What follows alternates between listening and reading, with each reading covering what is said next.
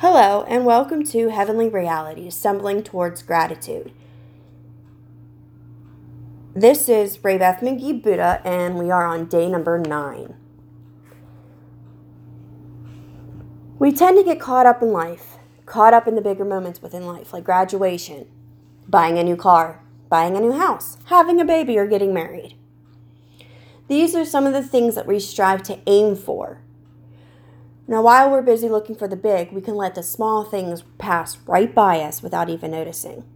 We believe it's the bigger things in life that we should celebrate and strive to get. Most people strive for the bigger goals in life without even the smaller milestones given a glance. When we move forward, we feel good about ourselves, and it radiates within our attitude towards our lives. However, when things are tough for us, the progress seems to be delayed.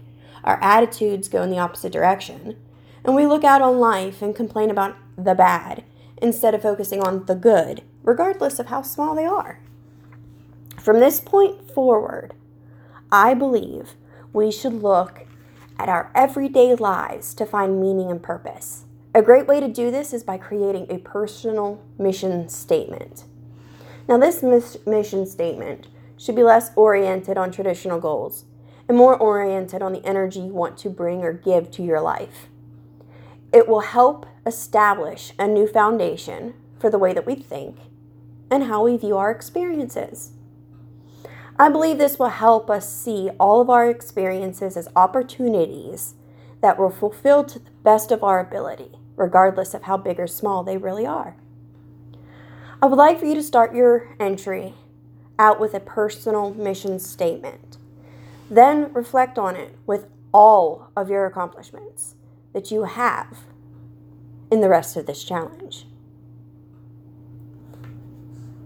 Now for the couples. Today, let's watch a movie that means something to you and your spouse. Pop some popcorn, grab your soda, tea, coffee, whichever you prefer, and just spend time together. Laugh together. Let's make some memories. Thank you for joining me, and I will see you on day 10. God bless.